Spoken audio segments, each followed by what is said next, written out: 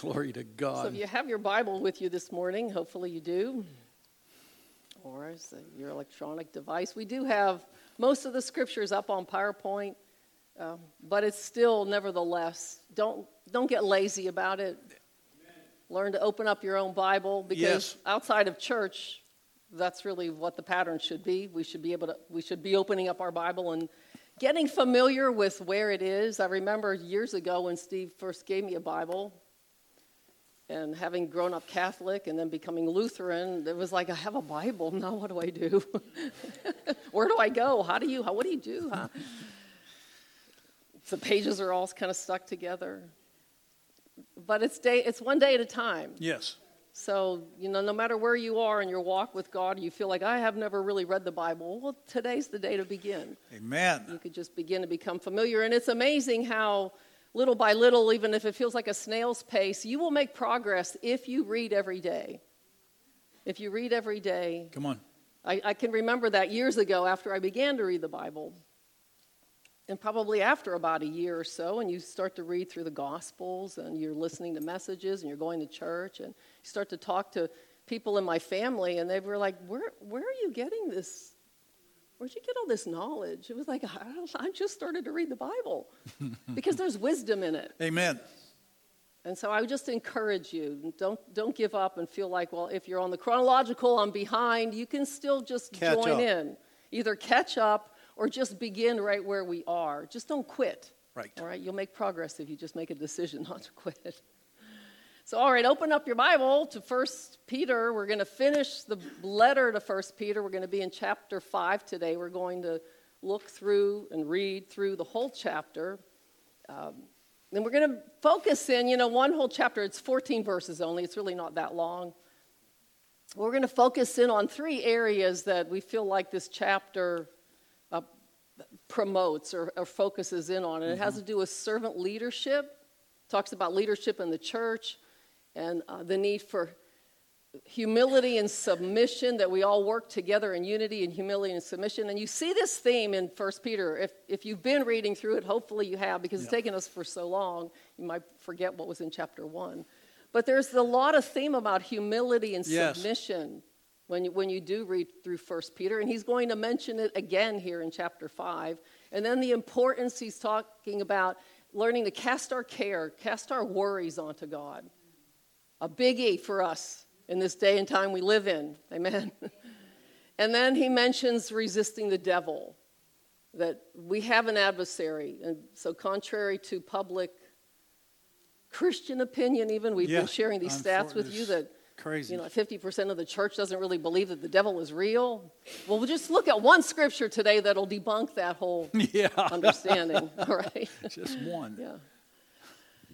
So let's just pray before we begin to approach the Word of God. Father, we thank you so much that we have the written Word of God. Yes. The Word that you say is forever settled in heaven, that heaven and earth will pass away, but your Word will never pass away. And you've given us your Word that we could build our life upon. Yes. We can stand upon truth and knowing that it's an anchor for our soul.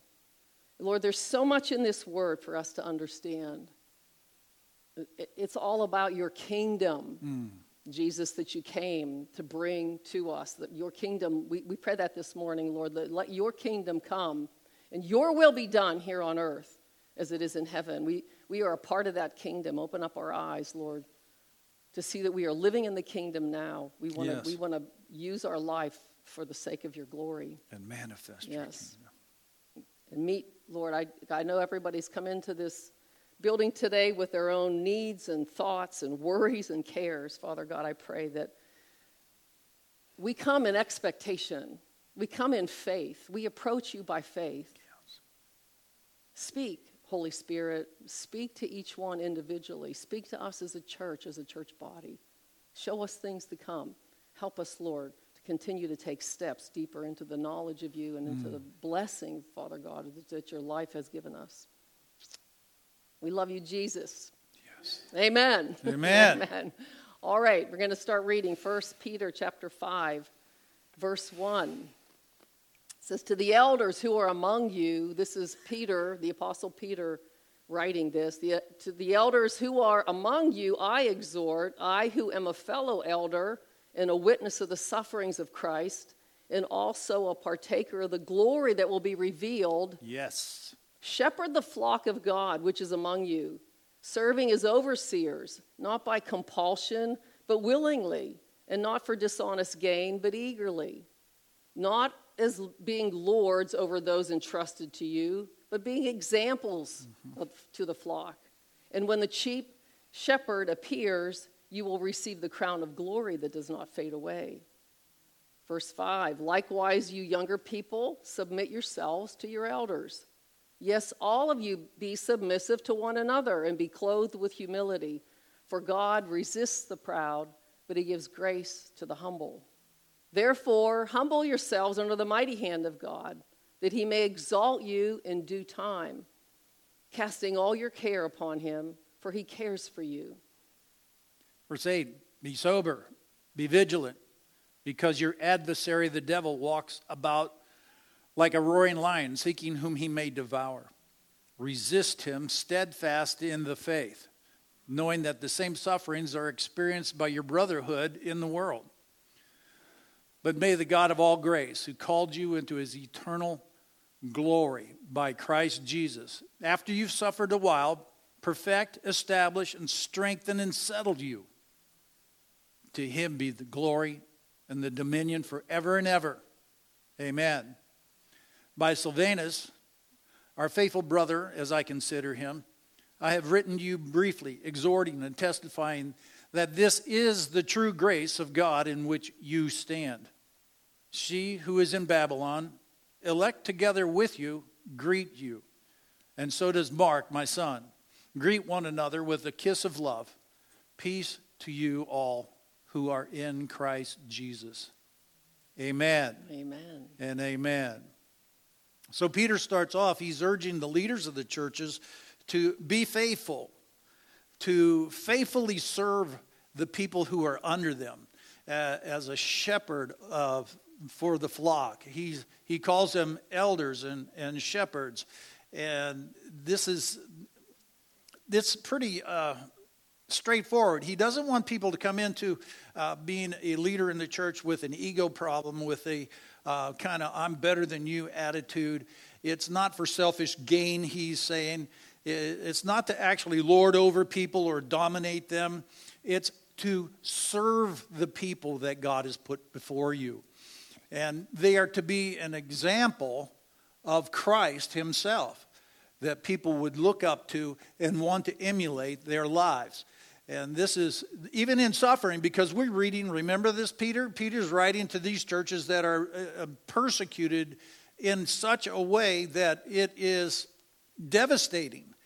People are being martyred. And so Peter is this is why we're going to go into it so deeply, because these people are saying, cast your care on him. It's pretty amazing. But you see Peter here, he starts off as a humble servant. He doesn't say, I'm Peter. I was one of the chosen 12. I'm in the inner circle with Jesus. I was on the Mount of Transfiguration. Me, I walked on water. Nobody else got out of the boat. He's not saying any of that. He's humbling himself, and he says that I'm and also an elder. Yeah, a fellow elder. A fellow elder. I'm with you here. He's not trying to throw elbows around saying, you better listen to me because I know Jesus. But here's the thing. God designed the church to have a shepherd over the flock. This is God's idea. It's to accomplish the mission that he's given to the church, to all Christians, is to go out and seek and save the lost, to bring the truth of God's word to people. The Holy Spirit's job is to convict people of their sin. You are to walk them through how to be born again and then make a disciple. We don't just want to make converts, we want to make disciples. Right. Because we want people to stand firm no matter what the situation is in their life. It's without a leader, you're not going to get too much accomplished. We know that. And God has designed his church to have leaders and followers that work together to accomplish his goal. And church leadership is not about having a title. It's not about having a title. It's about giving your life to the people that are in front of you. Yeah. And that goes for every single one of us, because it's nothing special. It's just an example that Christ gave the church. We're to give our lives over for other people. And this is how we're going to accomplish it, is by the mutual submission and walking together, arm in arm, so to speak. We see here in verse 2, it says, "The shepherd the flock of God, which is among you, serving as overseers." And now we see that term shepherd and overseers. That really kind of helps us describe the function of an elder or a pastor. We're to feed the flock. We're to watch over the flock and bring them to a place of understanding their value that they have in Christ, and be so excited about Jesus that you can't help but go tell somebody else. We want to be like Jeremiah. I tried to be quiet, but it's like fire in my bones. I have to tell people. And, the early church, because there was no seminaries or anything like that, these people were just getting saved, and the Holy Spirit was moving upon these people. Some of them had understanding of the Old Testament, and some didn't. But these were normally older people who were, had a life that was valued, that was looked up to in the community. And these were people, this is why he had to write to Timothy, don't let anybody look down on your life because you're young, because most of the people were older people. And so that they were respected, and so that helped establish churches with what they were doing. And you'll find other requirements from the Bible about a pastor, and you'll find it in Titus, you'll find it in Timothy, 1 Timothy chapter 3. These are things that you should look at. They're really important for us to look at, because this is something that we want to emulate all of our lives. Especially we want to, in this day and age with things that are going pretty wild, as a Christian, you are belonging to a different kingdom. There should be a big difference. Yeah. There should be a big difference. Yeah. And we've got to understand, we don't do this in our own strength. We do it in his strength. Mm-hmm. And that's why it's so spiritual. The reality of being a Christian is it's impossible, but yet as we yield to God, as we yield to the scriptures, as we yield to one another, you know what? Christ is being formed in us. And his character we're going to manifest here on this earth. Praise God. Yeah. It's good. Yeah. So leaders, Peter is saying, leadership is a big responsibility, because you're setting an example in front of people. And everybody in some form or fashion is a leader. If you're a parent, you're a leader. Right. And if you're on the job and you have a bit of management, supervision, you're a leader. And so we are setting examples by how we live. And it's important. So leaders have a big responsibility, especially in the church, but followers have a big responsibility too. Leadership alone can't get the job done. You need leadership, and you need followership, if that's a word, I don't know, but it is today. It is today, yeah. And it goes back really to what Peter was talking about in these other chapters. Everybody has a gift. I thought about what he said in chapter 2.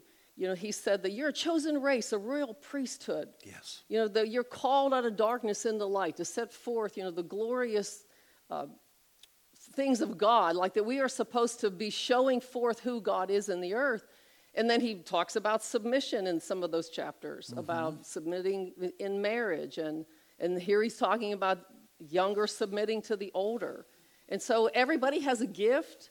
And we can't all just come together and just figure it all out. God has appointed people, and God has gifted people to lead and some people to follow. But it all really is in a mutual submission. We're all doing this in a servant-hearted way so that God's mission, it's not our mission, It's his mission we're trying to accomplish. Yeah. And so for the sake of unity, Peter writes in this letter, he calls on those being led, he says to submit themselves to the leaders and to one another. In other words, act with a heart of humility towards one another. This is verse 5. It says, likewise, you younger people, submit yourselves to your elders.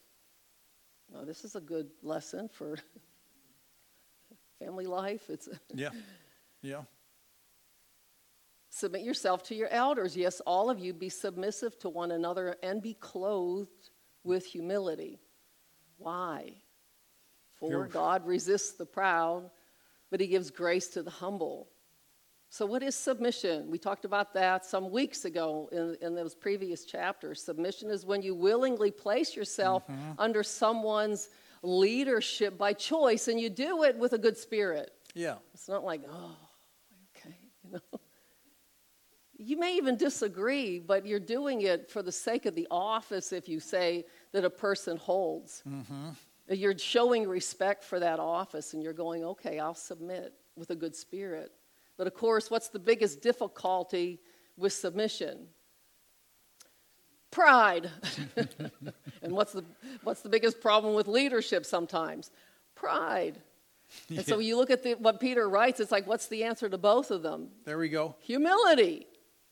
Humility and submission are the key. And these things are hard, aren't they? Yeah. I mean, and Peter uses this word picture. Notice it says there in verse 5, be clothed with humility. Be clothed with it. This is not something you're forcing yourself to do. You're willingly, intentionally clothing yourself. It's like a piece of clothing. You're putting it on willingly. And that's not easy. If you're living in a hostile environment or people are against you, whatever it is, there's just tension. It's like clothe yourself in humility, because our pride wants to fight back, have its way, have its say, retaliate. This is what I think. Peter says, clothe yourself with humility. That's a nice word picture. So think of it this way, like before you go to school or before you go out to work or before you start your day, you put on some humility. You like go to your closet, open the door, and you look for that humility. Where is that piece of clothing? It's probably way in the back. It's like, it's not really the one I want to put on, but it's the most important. It's like, put it on. Clothe yourself with it. Go to your closet, clothe yourself with it intentionally. Put on some humility. We have to do this intentionally in respect for the Lord and in respect for other people. Right. And what does that mean? Like, I'm not going to think more highly of myself than I ought. I'm going to treat people the way, with the respect that I want to be treated. Yes. Show them that kind of respect. Why? Because Peter says God resists the proud. We don't want God's resisting us, do we? No, he resists the proud, but he gives what? Grace. There we go. That's his power and his favor to the humble. Then who has control over that? We do. Yeah. Because he's saying, put on, clothe yourself. Yeah, choose. We have to choose it, like to have a teachable spirit. Yes. A humble spirit, one that's not going to just retaliate. Yeah, you fail to put that on, and it's God's not neutral about it. It says he's not indifferent about it. He says he opposes you. Yeah, some translations will say God opposes the proud. Opposes the proud. Yo, man, where's that closet? Is what I'm looking for. You know what? Yeah. This might be the reason your day's going bad. Let's face it. There are times we all fall into it. We want everybody to fit into our mold, don't we? Fit into my mood. Oh boy. But our kingdom is completely different. It's totally upside down to the world's system. That is for sure. And if you're finding that your day is struggling, maybe you should see what you're wearing. Come on. Because you can put it on really fast, especially when you know God is resisting you. It's like, oh, I'm going to the closet. Yeah. Then you come back out like Superman. Humility. No, but it gives you supernatural powers, because he's saying, It's a characteristic of Jesus Christ. You're putting on Christ is really what you're doing when you put on humility. You know, when we keep fighting for our own way, can't you just tell the tension just keeps building? Yeah, I don't want to wear that garment, so it's like, all right, have it your way, because things just... Yeah, tension starts building, arguments start to happen. You know, let's face it, contention rises up. And what does it do? It robs your home of the peace that's supposed to be in the house. Yeah. We all know it. We've all been there. We've all failed this test. But here's God good enough to tell us, here, put that garment back on, because it's so much better. The atmosphere of your home can be heavenly. It really can be. And when we clothe ourselves with this humility, it says to submit to one another. It doesn't ever say, have it your way. Yeah. That's a hamburger. God tells us Scripture tells us in Ephesians too, take off the old man. It's interesting. He uses this clothing word picture frequently in Scripture. Yeah. To take off the old man, put on the new man, that we have to intentionally wear this clothing. And you have to do it by faith. Yeah. Yes, you do. You have to do it by faith. And then, as soon as you put on that clothing of humility, guess what? Here comes the test. You're not getting your way. Oh, okay. We can work around that. Why? Why do we want to keep doing this? Because God lifts up the humble. I'd rather have God lift me up than me lift me up. Yeah. Because when God exalts you, there's nobody going to take that away. Yeah. Look at verse 6 here. It goes on to say this. Therefore, humble yourselves under the mighty hand of God, that he may exalt you in due time. Verse 7, this is another thing. This Bible is hard to do. Humble yourself. In due time. Yeah. That means like within an hour you're going to... Yeah. Might be within... 15 minutes. Within months you may... It might be a year. It could sometimes take a while to see some things come full circle. Look what it says here in verse 7. What does it say here? Casting half your care, because I can handle half of it. All. Casting all your care upon him, for he cares for you. Yeah. Now go back to consider the people that Peter is writing to. People are kicking in their doors, dragging them off to prisons, beating them. Some of them are being killed.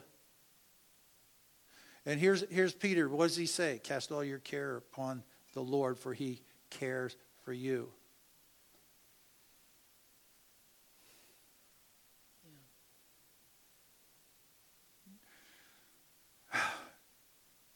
Anybody ever try that?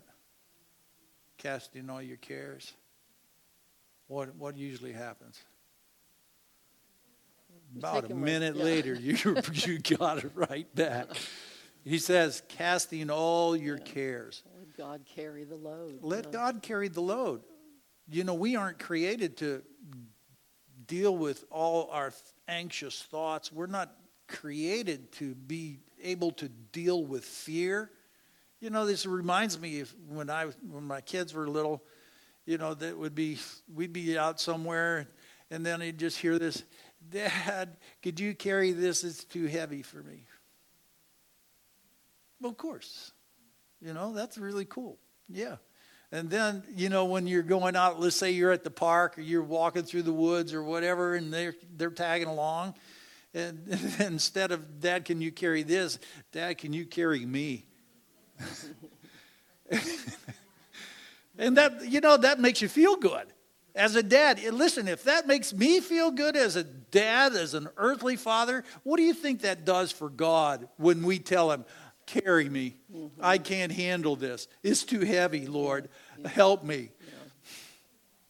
Yeah. Because their little legs, they couldn't handle it. It's too heavy, or they just got worn out. But can you carry me? Mm-hmm. Oh, of course. It's great. God doesn't say, I'll take it from you.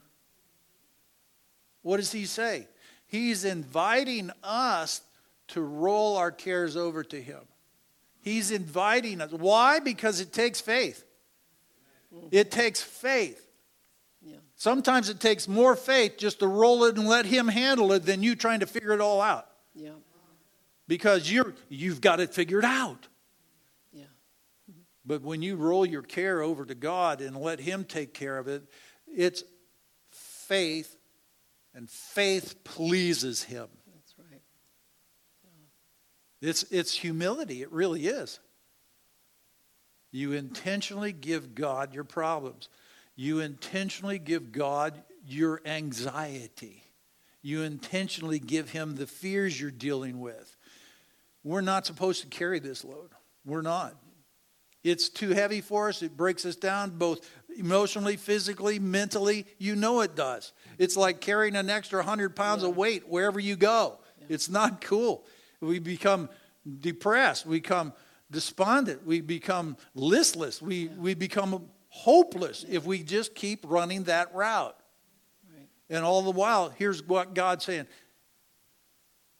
I'll take it. Yeah. Give it to me. Yeah. And we've got to remember, it's not like what Pastor Mamie even just said. You know, if you humble yourself, he's not going to exalt you in an hour. It might happen. But just like this, how long did it take you to get into this mess? And now you want God to fix it in 15 minutes? Sometimes the mess that we're in is because we have had a pattern of thinking for decades that needs to be replaced. And if this next, we have verse 7 here. This is the amplified This is really version of this verse. And the tense that it writes it in, it says, casting the whole of your care, all your anxieties, all your worries, all your concerns, once and for all on him. And so when you read it in the Greek, the understanding is this is meant to be a lifestyle. This is how a Christian is supposed to live, with this sense of when worries and anxieties come, and they'll come to all of us. They just naturally come to us. You're never going to live without a worry thought. Right. But that we train ourselves to live a worry-free life. It almost sounds crazy, impossible, but that's what that tense in that Greek means. Once and for all, cast the whole of your care, all your anxieties, all your concerns on him. Once and for all, live this way. Yes. For he cares for you affectionately, and he cares about you watchfully. That should help us understand why it's easier. Tell our soul, our mind, he's watching over. He's affectionately watching over. Just like what Pastor Steve was saying when the child is like, can you carry this for me, Dad? It's too heavy. Of course, I'll take it for you. The understanding of the heart of our Heavenly Father there we go. is so important. And some of us, and I know I've been there, we're 30 years now walking with the Lord or so. It takes a while to keep learning over and over again, cast your care. But some of us are wondering why my prayers aren't answered. I'm praying. Why am I not seeing what I want to see? But like you said, this is an act of faith. And faith and worry don't mix, really. Your worry and your anxiety is nullifying your prayer. It's like we pray a prayer, ask God to help, and then all of a sudden we're just mulling over in our mind over and over again. What might happen? What if? I don't know.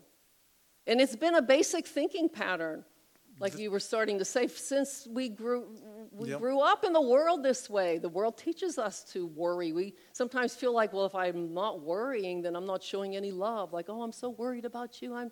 What's going to happen? And we feel like this is showing love to someone. That's wrong. And of course, we want to show concern, but not worry. Worry is going to do nothing, really. Right. It's going to do nothing. And so we learn it as we grow up, We learn it from our parents. Some of us have had world-class worriers in our family. It's like if there's every day was something to worry about. Oh, I'm hoping and praying, but I don't know. I'm afraid this might happen, and what if it does? And we just play out all these dark scenarios. And most of them never actually happen. Can I hear an amen to that? Who is that? Yeah. Mark Twain or somebody said that. I've had a great many troubles in my life, and most of them never happened. I remember when I first saw that quote, and I thought, oh, this is me. I feel like, you can live in a place of worry in the back of your mind. You could look good to the world, so to speak, happy, normal, but it's only in your own personal time away from people that you could look at the atmosphere in your mind and say, do I worry? And it can be a really bad mental habit. Yes. You think you're accomplishing something when you do it. And you could do it so much because you're listening to your doubts, your fears, you're bowing down to them, the what ifs. That's good. You're not really listening to what the Lord is saying, casting your care. It can become sinful. I don't know that we ever really consider worry as a sin. But if you are continually painting this picture of doubt in your mind and you're rehearsing it and you're talking to people about it, what are we doing? Yeah. We're saying, this thing is so big, we magnify it so much, and it's almost like you're saying, my God is so little he can't really do anything. It becomes sinful. Yes. And I think if we would see worry as a sin, we would say no to it more in our thought life. Amen. As we catch ourselves doing it, it's like, no. I cast down that imagination because it's exalting itself above God's care for me. Yes. It says he cares for me affectionately and he's watching out for me. And even Jesus, I think he said this in Matthew 6:25. This is not on PowerPoint, but it would help us. Just turn there real quick. Yeah. Matthew 6:25, Jesus says this. I would encourage you to, wait till we get there. If you're struggling with worry, read this chapter, especially the end of this chapter. God is not going to ask you to do something that you cannot do. So if he says we could do this, that means we can. But then that's when we start the good fight of faith. Yeah. Matthew chapter 6, verse 25, some of your translations might say, Jesus is saying there, take no thought for your life. No thought for your life. Or the Amplified says, therefore I tell you, stop being perpetually uneasy and anxious and worried about your life. There you go. What you're going to eat and put on. Because these people were relatively poor. Subsistence, yeah. Yep. And so their next meal might have been in question. So it's like, what are we going to eat? These were real worries. Not like, well, where should we go I'm worried about where we're going to go for lunch today. These were real concerns. But he's saying, stop being perpetually uneasy and anxious and worried about your life. And he goes on to say, look at how I feed the birds of the air. Yeah. Look at how the flowers are clothed. Your worrying is not going to do you any good. He gets to the end of that chapter and he says, seek first the kingdom of God. There we are. And my righteousness. And then all these other things that you worry about will be given to you. So God wants us to put our eyes on him, not our worries. And so we come to the Lord and we have to recognize we need our minds renewed. Like our spirits have been recreated. Yes. We become new creations. We like that scripture. All things have passed away. All things are new. All things are of God. But that's in your spirit. Your mind, your way of thinking, my mind and my way of thinking needs an overhaul, really. Yeah. Because we have to admit that. We still think the old way. I wish that was like when you became a new creation, you were born and get everything. Woo, I understand the Bible. I could walk in it. No, our minds need renewed. And we're not used to giving up control of our life. This was our safety net.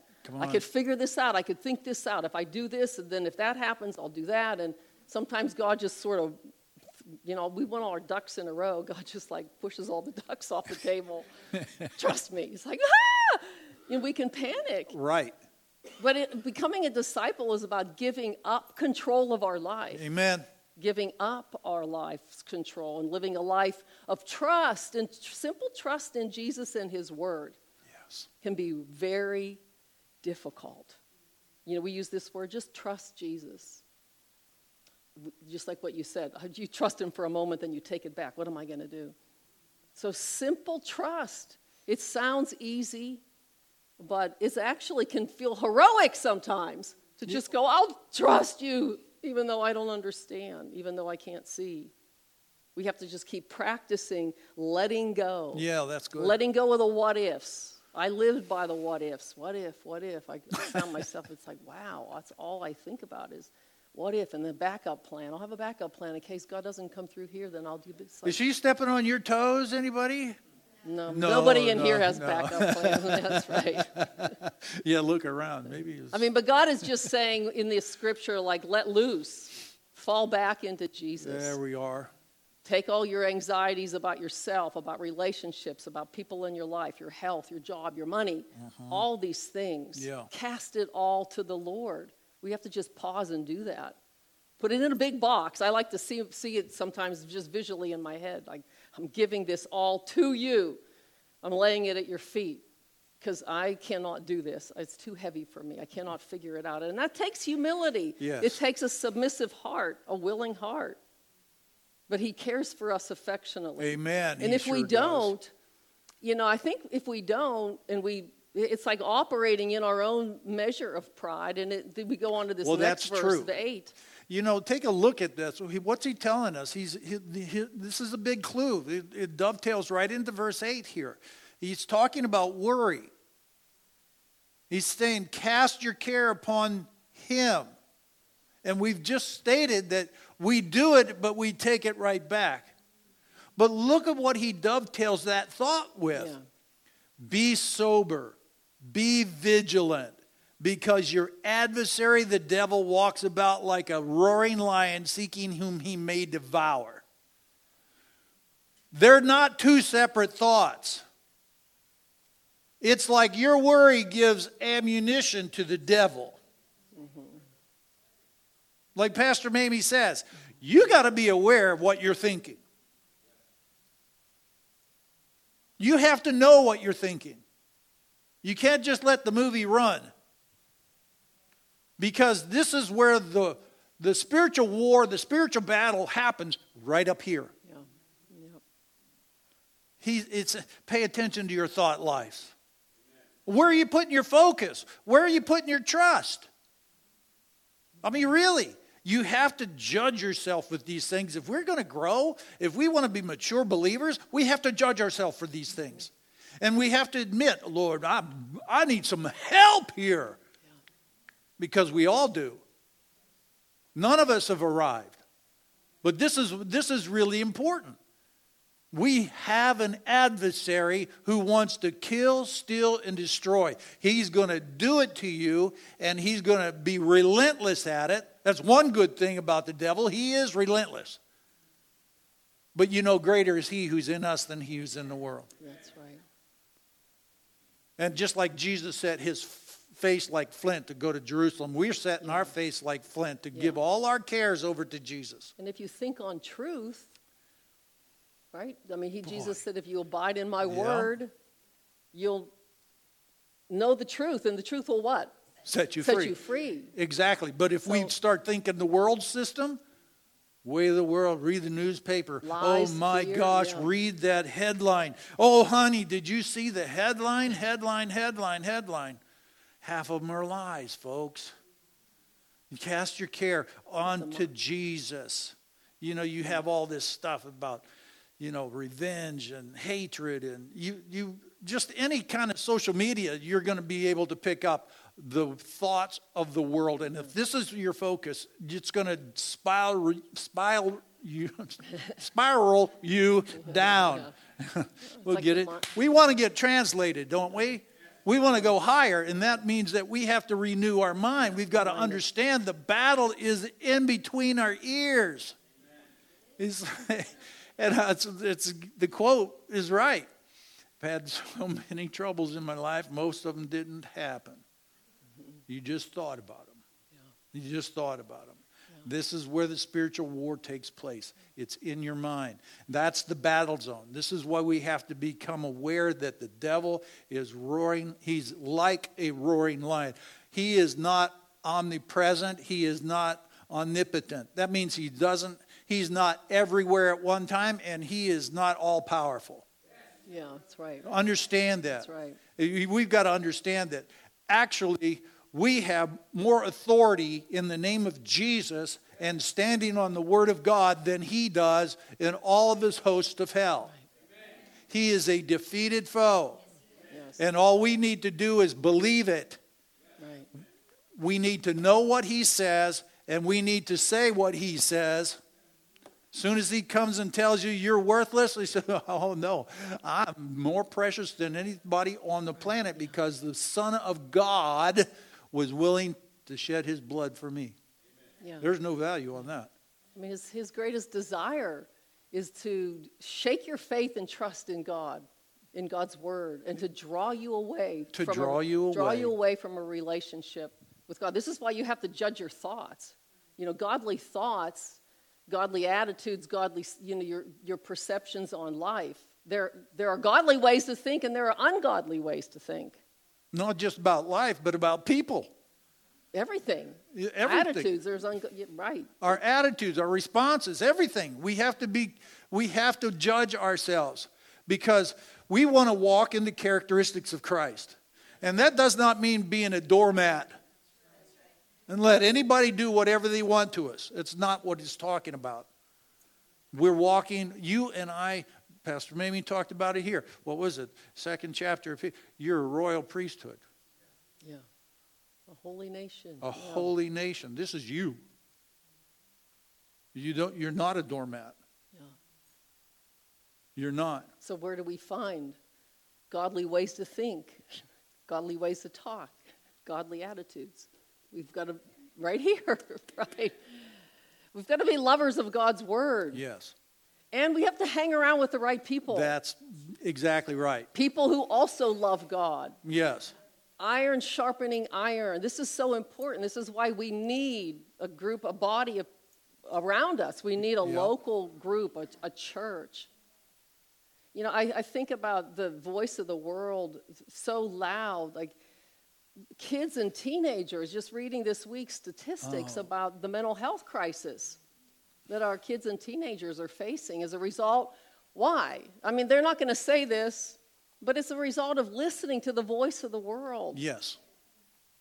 TikTok, Instagram, Facebook, video games, the metaverse, movies, television, just whatever, YouTube, Twitter, just all of our minds are bombarded, but I think teens and youth are particularly susceptible. Yes. Because a lot of their beliefs aren't even formed fully yet. So this stuff, this social media is telling them how to think. And they said the suicide rates, I wrote here, among adolescents has grown by 53%. In 10 years, from 2010 to 2020. What? It's the second leading cause of death for people from ages 10 to 18. Suicide? You think this is the age group where your life is before you. It should be budding with hope and expectation and just joy. I'm going to experience life. And here's the other thing, the CDC, the American Academy of Pediatrics, the U.S. Surgeon General Office, they agreed that we're in the throes, they said, of a mental health crisis for young people ages 10 and up. In the middle of it. Yet, then we have all this transgender issue. With all the mental health issues going on, you have 10-year-olds that can begin to take puberty blocker hormones and life-changing hormones, begin to invest their lives into that and have life-changing surgeries. I mean, if you go online, I'm bringing this up because it's the voice of the world. Yeah. Because these teenagers, it's sad, and we need to be praying for the people around us, our family, teenagers, youth that we know. I was listening to a testimony of a young woman. She's probably in her early 20s now, but when she was 19, she wanted to transition from being female to male, and she began the transition.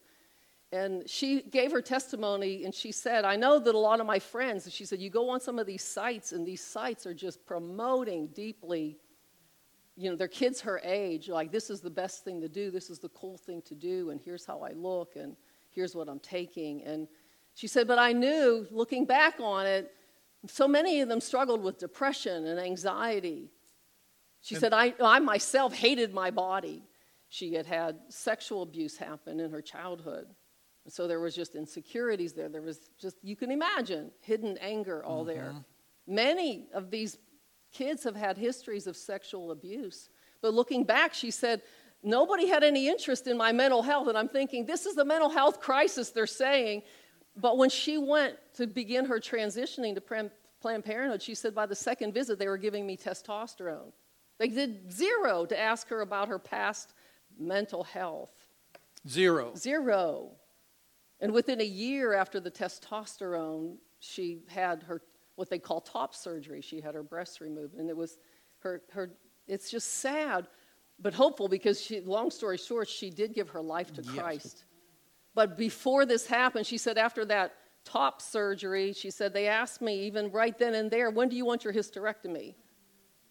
Sent her home right then. Sent her home that same day. She said, no help whatsoever. I looked in the mirror, and she had facial hair. She looked like a man, but she said, now that my breasts are removed, and she said, but I looked in the mirror and thought, I did the wrong thing. This was not, I should never have done this. And in her testimony, she said, I just knew deep inside it did not fix the pain of what I was searching to get free from. Then no matter how much I mutilate my body and change my body, those inner deep issues are still there. And I thought, wow, secular research, they say they have no answers. They'll say, we don't know why there's this spike. We don't know why. Algorithms, folks. There's this dysphoria, gender dysphoria, why the confusion? And I think, we know why. The church should know why. I mean, the devil is working overtime through social media, demonic hordes of just influence in all those ways to seduce the minds of young people, unsuspecting, to deceive them, to forget God. And this is what this woman, she said now, like she said, as I began to read the Bible, it was just some casual encounter with somebody who gave her their testimony about God caring for her. And she said, I was too afraid even to go to church. She said, it took me about a year to even go to church, but I began to read the Bible. And I thought, thank God for the Holy Spirit to just be able to show you truth one-on-one, by just looking in the Bible, and began to agree that God made us male and female, and God knew what he was doing when he made us male and female. And it's the devil and it's darkness who blinds people's minds and tells them this other whole story about their identity. And so we need to be praying, because it says the devil whom he may devour. He can't just go out and devour everybody, but you can open the door to be devoured, to be deceived. You open it through what you look at. You open it through what you're listening to. You're hanging around with the wrong people, the door's going to open to be devoured. And the secular world and psychology is never going to talk to you about the Lord. They're just going to try to figure this out from some natural standpoint, which actually, when I thought about this, I thought this is pathetic. That nobody ever asked her anything about her past and just said surgery and puberty blockers and hormone therapy and future surgeries to change all without any parental guidance. And the second time she was in there, we've got to understand that who's the devil look for? He looks for somebody who's confused, right? He looks at somebody who has a door that is open. Angry, depressed, fearful. I mean, all these things. He attacks people. The lion will attack what he perceives as weakness. Amen. Being cut off from the pack, so to speak. Looking for that isolated one. The devil is not all-powerful.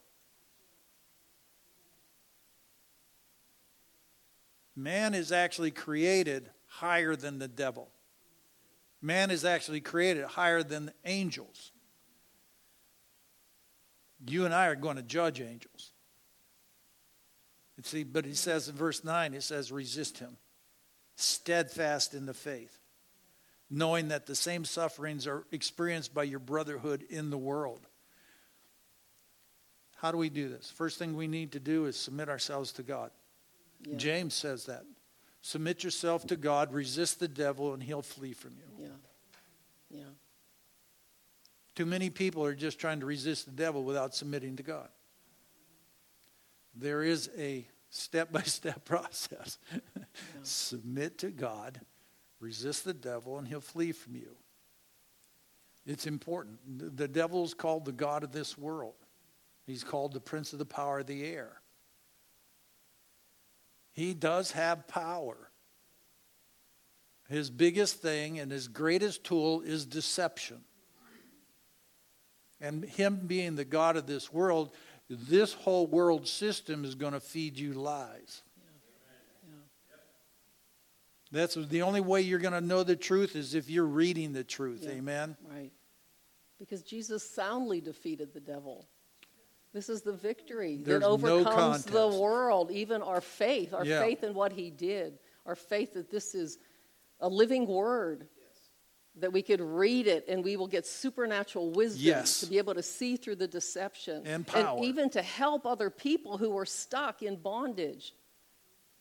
It's so important that we understand that we are here to bring the kingdom. Mm-hmm. Manifest it. Manifest the kingdom. Look at let's just finish with verse 10 and then we'll begin to close here. But may the God of all peace, I think this is not up on PowerPoint, but we'll say it. May the God of all grace, who called us to his eternal glory by Christ Jesus, after you've suffered a little while. See, because these things do take time to stand in faith.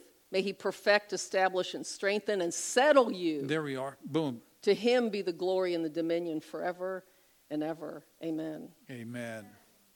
And so there's just no way that we're going to escape suffering for our faith in this life.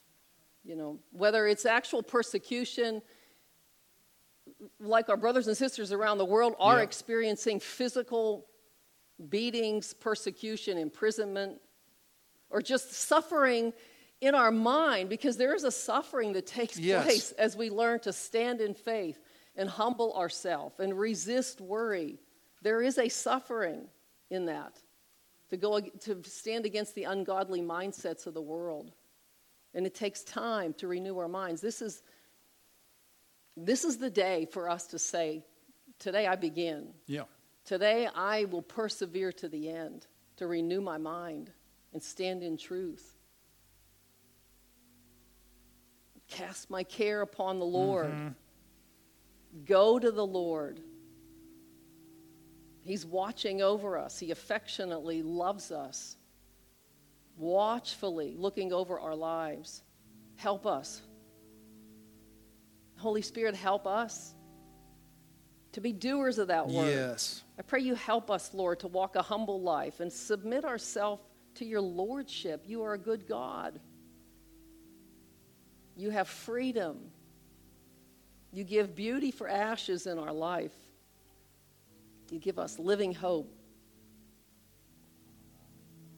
We rest ourselves in you, Lord.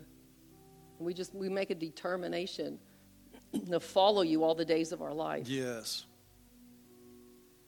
Establish us, Lord. You say after you've suffered a little while, everyone in this room has some measure of feel like I'm suffering. After you've suffered a little while, God, I pray you pour your grace out upon us in our suffering. Your grace will help us to overcome. Establish us, Lord. Strengthen us by your Spirit. Settle us, Lord, deep into your heart. Yes. Deep into the trust of you, that you will care for us to the end. You will carry us to the end. We worship you, Lord. Thank you, Father. Worthy are you, Jesus. Yes. Worthy are you, Lord Jesus.